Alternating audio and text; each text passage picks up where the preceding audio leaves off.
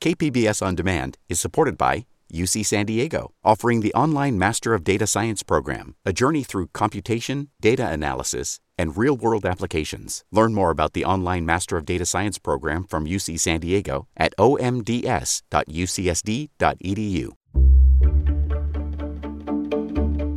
Good morning. I'm Debbie Cruz, your new podcast host. It's Wednesday, June 15th. Explaining the science behind math anxiety. More on that next, but first, let's do the headlines.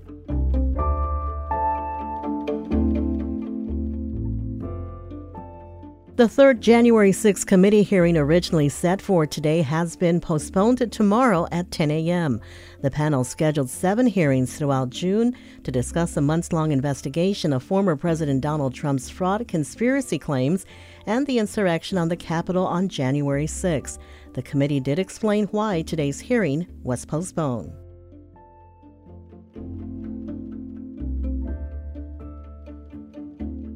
Oceanside is the latest city to ask its residents to be mindful of their water use. The city's move follows a state order urging cutbacks. The city is asking residents to water landscaping between 6 p.m. and 10 a.m. and no more than 3 times per week, to use sprinklers for no more than 10 minutes per station, fix leaks within 72 hours, and not use decorative fountains unless they use recirculated water.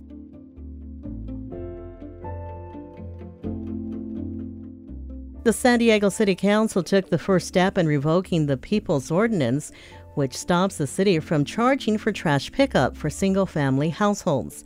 The council voted yesterday to allow city staff to begin bargaining with labor unions about the possible change. The change would have to be approved by voters in November.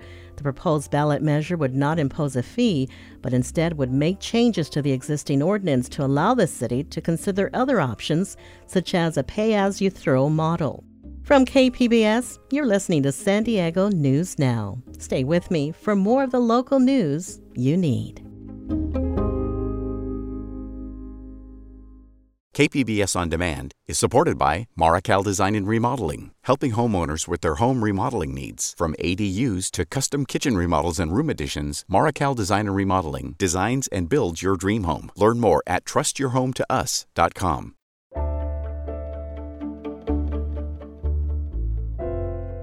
Our public discourse is filled with stats. We are bombarded daily with numbers in the millions and billions, especially where money is involved. If those figures seem hard to comprehend or even imagine, it may be because humans did not evolve to count and multiply. KPBS science and technology reporter Thomas Fudge spoke with a cognitive scientist about our relationship with numbers. Sign on to any news website and you'll see them. The million-plus votes a winning candidate received. The billion-plus dollars found in some state or city's general fund. Those numbers can be hard to relate to, and there's a reason for that. We are a species that has been around on Earth for 250,000 years, and numbers have not been around that old. Rafael Nunez is a professor of cognitive science at UC San Diego. He says that while knowledge of numbers doesn't always rely on human literacy, it is a recent invention, and numbers beyond 4 or 5 are not even used by all humans on Earth today. Numbers can quickly become confusing, and saying, for instance, that 1 million Americans have died of COVID-19 doesn't mean much to the people who hear it. It becomes an abstraction, and then the abstraction serves many purposes, and, for doing science, economics, and many things. But for really communicating, let's say, in a meaningful way, what the tragedy in the case of the sicknesses and COVID situation, to communicate the tragedy, the number itself, doesn't provide that. Nunez calls the use of numbers exact quantification. Research by him and others show that humans and other mammals, like dogs and chimps, have evolved to discriminate between different quantities, between a lot and a little. But a study of Australian Aboriginal languages showed their numbers had an upper limit of between 3 and 5. Without creating symbols that refer to precise numbers, we have no innate ability to count any higher than that. We have a biological apparatus, supported by very specific forms in our nervous system that has evolved biologically to discriminate these quantities.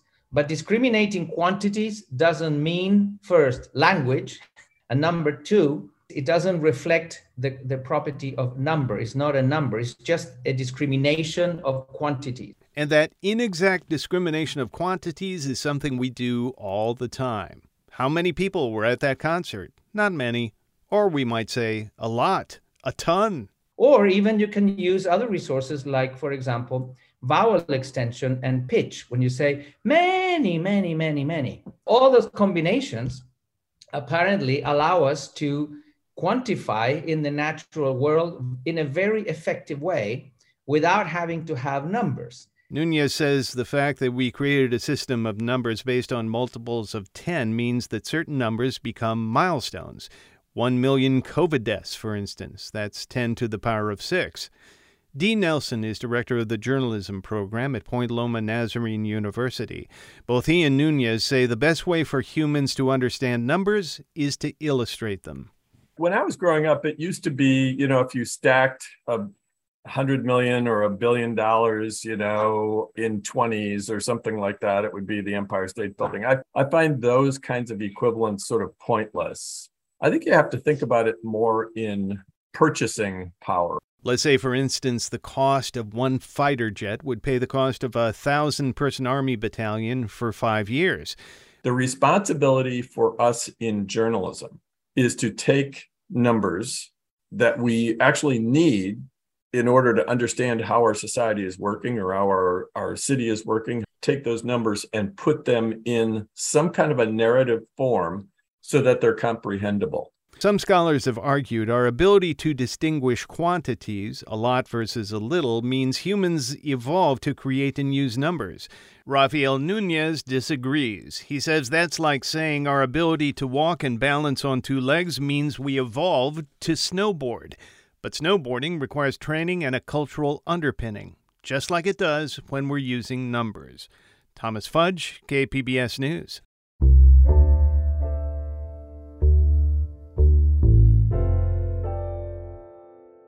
The San Diego County Board of Supervisors voted 3-2 yesterday to allow the county to sue gun makers for deadly shootings. KPBS's Alexander Nguyen has more. Before the vote, County Supervisor Nathan Fletcher said California's gun laws have proven to protect residents. Authorizing the county to sue gun companies is another tool against gun violence. Measures that are put in place in California give us the 7th lowest gun violence death rate in the entire nation. And so we know that there are things that can work and help and do good. Part of the new policy allowing lawsuits against gun makers include collecting data from local law enforcement agencies on gun seizures. These are guns taken from people who are not supposed to have them, such as convicted felons. Supervisors Jim Desmond and Joel Anderson supported obtaining gun seizure data, but they voted against suing gun companies. Alexander Nguyen, KPBS News. Work began this week on protected bike lanes in University Heights, and the project is causing friction between people who say they are a necessity and others who say they're bad for businesses because they take away parking spaces.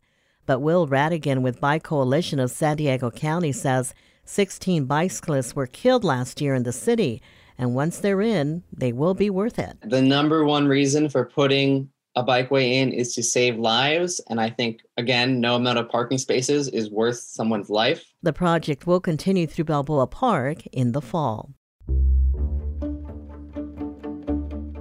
Coming up next, High-Tech High students attempt a 100-mile hike to learn some of what migrants experience when crossing the border.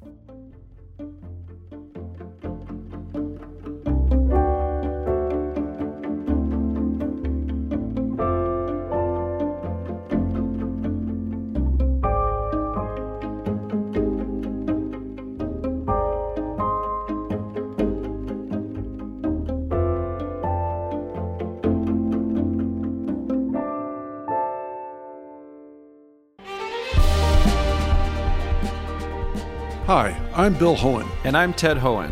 Over the past 50 years, our family has brought many world-class dealerships to Carlsbad, including Mercedes-Benz, Porsche, Audi, Honda, Acura, Jaguar, and Land Rover. That's right. This year we're celebrating 50 years in Carlsbad. So on behalf of the entire Hoehn family, we want to thank San Diego.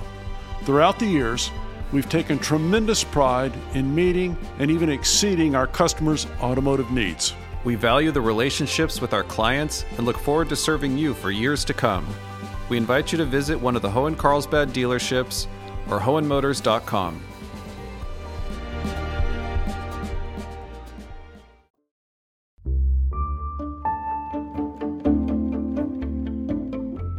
A group of San Diego high school students tried to bring awareness to asylum-seeking immigrants with an attempted 100-mile hike.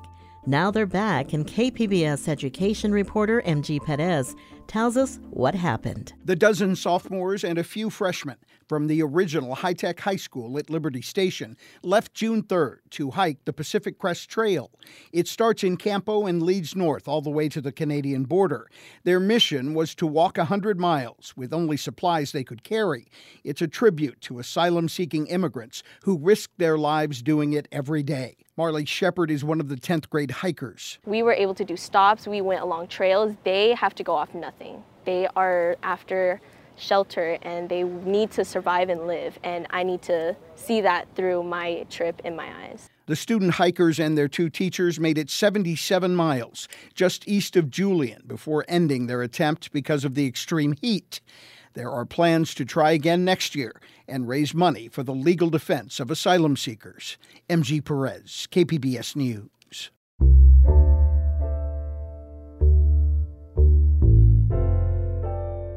You may not know the name Tamara de Lempicka, but you have probably seen her boldly iconic Art Deco paintings, which have been featured in more than one Madonna music video. La Jolla Playhouse presents the West Coast premiere of the new musical, Lempicka, about the remarkable Polish painter who lived through 2 world wars. KPBS arts reporter Beth Accomando speaks with the show's creators, playwright Carson Kreitzer and composer Matt Gold. Carson, how did you first get introduced to Tamara de Lempicka, and what was it about her that attracted you to doing this play?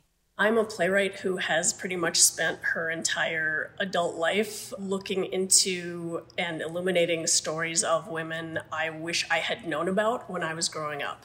And they are often sort of troublemakers, women who buck the system, and they are often women who get in trouble for not accepting the way things are supposed to be. And they are the women who make our lives today possible. And a friend of mine actually brought me Tamara de Lempicka and said, you got to look at Tamara de Lempicka. You're going to love her. She is one of your women. I got a Taschen art book with a bunch of her stuff, and I recognized so many of the paintings. I just didn't know who she was. And then I started looking into her life story, which is just insane and phenomenal. And she is a powerhouse of a woman who was living at a time of great upheaval. I knew it should be a musical, but I didn't know how it should sound until I met Matt. And then I knew how it should sound, and I knew I had to make him write this musical with me. So, Matt, how did you get involved in this, and what was it about the project that really appealed to you? Carson and I had done a collaboration workshop at a place called New Dramatists in New York City. After the workshop, Carson tackled me with that Taschen art book, being like, "This is a musical, we have to write this musical." And when Carson showed me those paintings, I just immediately heard music in my head. They're larger than life. They're at once totally real and totally stylized. They capture something about the very real nature of humanity, but also the ways that we sort of make ourselves. There's always a reason that you are drawn to a historical subject, or that I am drawn to a historical subject at any rate. And having written other plays taking place in different eras, you really need to place it now to tap into what is vital and what is the beating heart of this story. And it's not some dusty period piece. It's not people, clinking teacups and getting laced into whalebone corsets, although that could be fun. We should add that. But it is the reason her life speaks to us is because there are things that reverberate so strongly with now. And the things that she was fighting, we are not done fighting, sadly, 100 years later. Actually, in the course of working on the piece, it has felt connected to now in different ways. And I think that's the sign of a really alive and vital core of your story. And it just kept shifting what felt like, oh, this is today. This is today. And early on, she is wealthy in Russia and gets married in a dress with a train that stretches from the altar to the church door in St. Petersburg right before the Bolshevik Revolution. So they lose everything and have to flee to Paris. And in an early rehearsal, it was Occupy Wall Street. And we were talking to the Bolsheviks, like, you are the 99%. They are the 1%.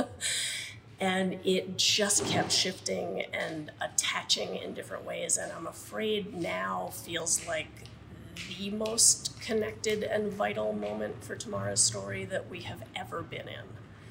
And that's not necessarily a good thing, because she lived 2 world wars. That was Beth Accomando speaking with Carson Kreitzer and Matt Gold. Lempicka is now running at the La Jolla Playhouse through July 24th. That's it for the podcast today. As always, you can find more San Diego news online at kpbs.org. I'm Debbie Cruz. Thanks for listening, and have a great day.